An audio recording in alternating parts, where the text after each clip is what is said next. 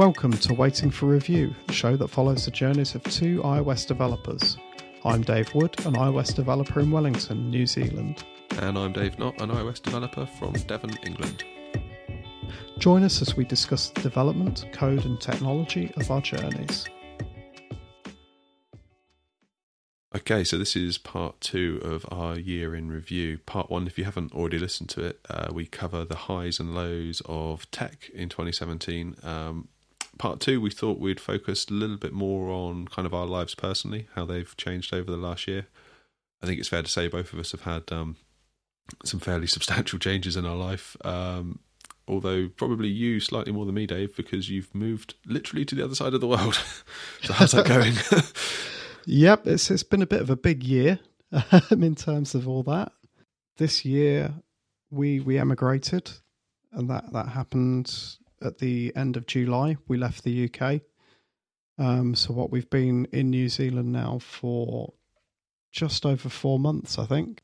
And life's kind of starting to get to a stage now where living here is becoming more normal.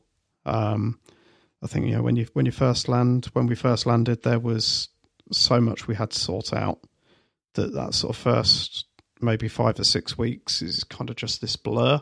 We landed and had to sort of set up house, do things like making sure we had a car, just generally settling in. And yeah, that must have been tough. It was pretty tough. We landed in the back end of winter as well, so sort of going from the UK's summer to everything being quite cold here was sort of fairly harsh in some ways. I think you don't realise this, but your body adjusts to the temperature that's around you quite a bit, and then when you sort of jump from one thing to the other, it's a bit of a shock because you've not had the change in seasons or build up. And we certainly found that the place we were staying in was relatively quite cold anyway, compared to sort of where we were living in the UK at a similar time of year. That's just a thing here. Insulation's kind of optional for Kiwi houses, it seems. Yeah, certainly compared to the UK. But no, so we had all of the initial kind of setting up house.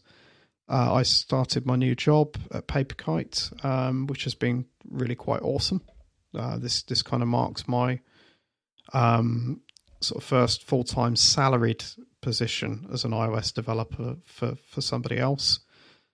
Prior to that, it's been contracting over this last sort of 18 months. So yeah, first proper salaried iOS position, and also in a brand new country. And 4 months in, it's fair to say I'm really loving it. We're now into sort of summer here, and it's kind of easy to love being somewhere when it's really sunny. And we've been in the middle of a heat wave recently, which everybody's been telling me is abnormal for Wellington, so I'm trying not to get used to it too much. But then everybody in the UK is posting their pictures of it snowing recently, and I'm sort of looking and going, I think I've got the better end of the deal at the moment. You certainly got a better end of the deal than I did. We didn't even get any snow. So Oh no! Yeah, we just got grey, miserable cloud and rain. Oh, it's even worse. You get all the cold, but none of the payoff. Exactly. But no, it's like I say, it's been a dramatic change, but it's not happened overnight. We had a trip over to New Zealand in the sort of back end of 2016, and we knew we wanted to live here. We've been sort of building up to this for quite a while. But having said all that, we'd made all of our plans. We'd progressed to me applying for jobs to get us over here, and trod down that path. We'd reorganised everything in terms of we started decluttering our house, sort of in anticipation of the move. We did all of those things, and yet when it comes down to it, and you sort of go, okay, I've got the job now, and we now need to go. You suddenly realise everything that you didn't plan for all the things that you didn't know sort of come out of the woodwork because you've got to do certain things. We had to apply for the visas, we knew that. We had to apply for medicals, we knew that. But then upon submitting our visa requests, we found out a whole load of other things that we needed to submit with it that nobody had told us about, that we couldn't even have found out by sort of the online information. So that was interesting. Trying to get everything submitted and through so that we had the visa quick enough to be able to get out here for me to start work properly. And had to sort of do the kind of a couple of go-rounds in terms of getting information together and across to the collections office so that we could apply for the visa. There's a lot that happened actually sort of in the sort of 6 weeks before coming over that was quite pressurized, and I can remember sort of a lot of it, but it's kind of blurred and sort of all going into this sort of one kind of period of time where every day I had a tick list and something needed to come off that tick list, and I just got it done. And that was around working as a contractor for Swipe and Tap, which was also awesome. That was back in Leicester. Swipe and Tap were a very good company to work with. So yeah, working wise, it's been an awesome year as well. Yeah, so two good places to work for. So do you think that means you've become less indie with the whole salaried employment, moving to a new country? Where do you think you stand now in terms of being an indie dev?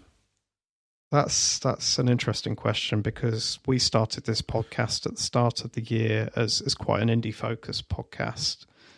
This was the journeys of two independent iOS developers, and then suddenly I wasn't.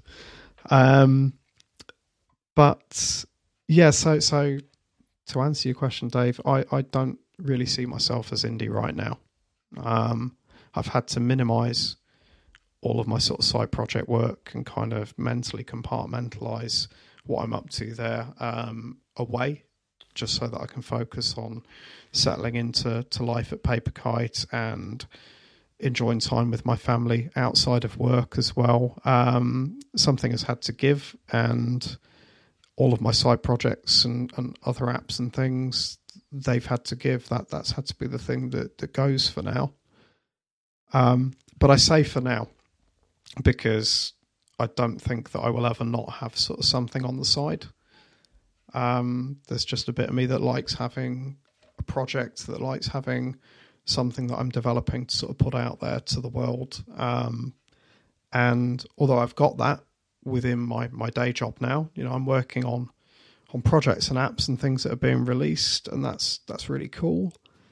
But there will always be that bit of me that wants to have something that is specifically mine, specifically something that I can just sort of go, no, going to do it like this, and this is what I want it to be, and that I can sort of nudge along and kind of bring into existence.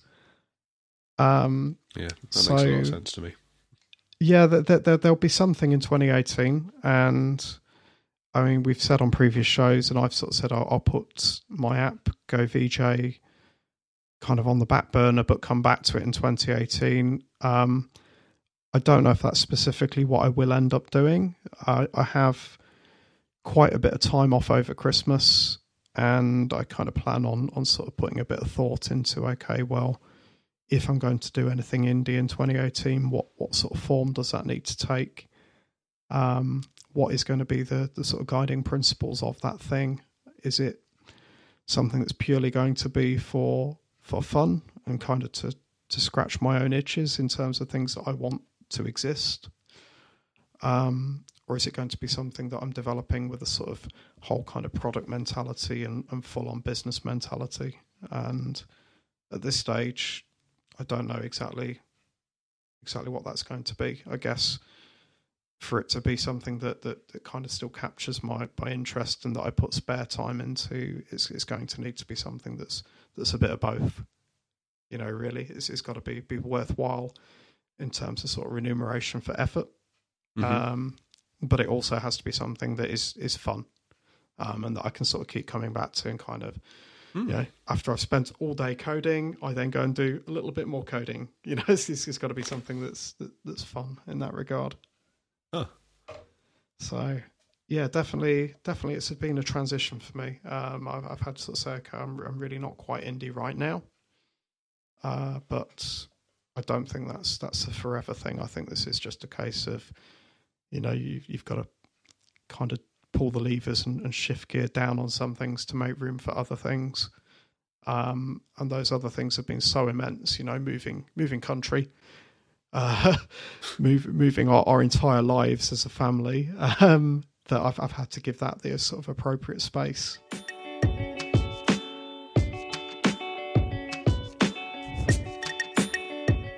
Cool. So obviously my year was quite dramatic and big in terms of sort of shifting countries and everything, but you made a big leap yourself at the start of this year, Dave. You left your sort of regular job and set yourself up to work from home as an indie web and iOS developer.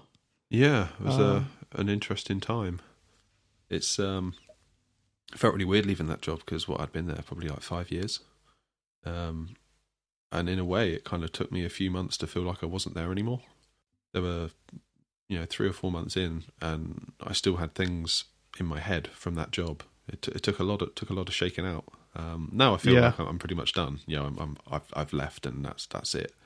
It's just interesting. It's probably because I'm still in contact with some of the staff as well, just on like a friendly basis. So that probably reinforces that in my mind that maybe I'm still there, even though I'm not. Yeah, and you sort of still feel responsible for things, I guess, if you're still kind of talking with the people you were working with. Yeah, to a point. Like if they ask questions and things, because projects go on for a long time, even after I've left. There's still some running. The questions are going to come up, so that can drag you back into it quite quickly. Yeah, and it's amazing some of the detail that you can remember, given how long ago it was now. Yeah, totally. I can still remember things, I think, from the job I left in June 2016, the sort of job I'd been doing for ages at British Gas. That took me quite a while to sort of decompress from. Well, you'd been there ages, hadn't you? Yeah, that was the end of a 14-year career. So my 5 years doesn't look like much. No, but it's that's all relative, and like you say, it took you a few months to sort of decompress, and I think it took me a little bit longer, really. I think there's an argument to say that perhaps I hadn't really sort of fully left and decompressed properly, almost up until just before I started working with Swipe and Tap. Really? Sort of earlier this year, yeah. So that would be a good 8 to 9 months or so, I think, at least before I'd really sort of made that jump away properly in terms of sort of my mentality. So I guess there is something there, obviously we started out this year with this podcast from a sort of very indie perspective, and part of the indie dream is, leaving your job to sort of pursue the work you might rather be doing. And I think there is something there for anybody listening, just in terms of who might be sort of considering leaving their job and pursuing their indie development and that side of things, in terms of just not underestimating that decompression, because it can be quite a big thing. Obviously, you're a few months in now, Dave. You're how many months? 9-ish, going on 10, I suppose. So yeah, I feel like you're kind of, would you say 8 to 9 months it took you? That's probably about right, I would say. But yeah, I'm still kind of vulnerable to being sort of sucked back into it. Like if I get a text from an old colleague about such and such a thing, I feel like I'm right back there all over again, which is strange. But no, you need to just start invoicing them. Yeah, I can imagine that going down well. It's interesting though, like challenges are different now. I mean, one of the main motivations, the primary motivation for kind of leaving the job was that we had a child in August of 2016. Yeah. And my wife is a school teacher. So she took some time off for sort of maternity, and we kind of came to the decision that the work that I do naturally lends itself to kind of being done at odd times of the day. Yeah. Whereas her work will always be sort of the 9 to 5, although with it being school, it's not 9 to 5, but whatever. There is a set period of the day where she has to be at work, and Yeah. then there's a set period of the day where she isn't at work. Whereas with me, it's kind of like I could work on a Sunday morning, like right now, or I could work at 1 o'clock in the morning on a Tuesday morning, evening, whatever you want to call it. Yeah. So it kind of made sense that I should leave my job, and sort of during school hours, I can take care of our little boy, Charlie, and then I can kind of work outside of that. It's been like nothing I've ever done, not least of all because I've never really looked after a child that's around 1 year old, and trying to balance work around that as well, I found quite challenging. Because in a strange way, the work is in my head constantly, but during kind of like the working day, I'm not really able to do it. And I find I can get quite frustrated sometimes, in that I'll have an idea or have a thought, or I want to do something to get it out of my brain and quickly get it ticked off the list, but I can't. It sounds maybe quite terrible, but sometimes I feel like I'm almost busy doing nothing, which is a strange way to look at it. One way or another, my entire day from basically when Heather goes to school and when she comes home, it is taken up looking after Charlie. It's only then when school time's over that we can sort of tag team, and I find that's a challenge in that that's kind of like the end of the day where I'm feeling more tired, is the time where I actually have to do something productive. I find it a challenge in that during the day when I would like to maybe be doing something, when I have a thought, I can't. And thirdly, it's tough because if pretty much I go to work the minute Heather sort of comes in, we don't really see each other that much. So it brings a whole set of challenges that I didn't really anticipate as much. On paper, it seemed like a fairly easy thing to do, and it seemed to make sense on paper. You're the software developer person, so you can kind of do your work at odd hours of the day, and that'll work out. And then that kind of frees me up to help out with Charlie during the day, which means we save on childcare costs, which are a lot of money, it turns out. Yes, they are. I almost hit the floor when I found out how much that was going to cost. Yeah, it's crazy. Unbelievable. It turns out if you want to do sort of like 9 to 5, Monday to Friday, you can be looking at £1,000 nearly.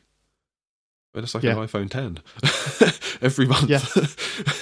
I just gone. I was like, wow, okay. Wasn't expecting that. Thankfully, it turns out when they get to 3 years old, I think you get like 30 hours a week of funding from the government. Yeah. That'd be cool when that happens. But wow, it is expensive. Yes. So again, that's kind of what sort of led us to this point. Really, is that my sort of career, if you like, lends itself to its flexibility. It by its nature, it can be very flexible, which is really awesome. If I was stuck in a profession that just had to be 9 to 5 in the same way that Heather is as a teacher, we'd be looking at a very different scenario right now. Yeah. So yeah, I've been. It comes in waves. Like if I'm busier with sort of work from clients, I find that sometimes I feel like I'm burning the candle at both ends. In that, basically the entire time that I'm awake, I'm busy doing something. I don't really get much downtime.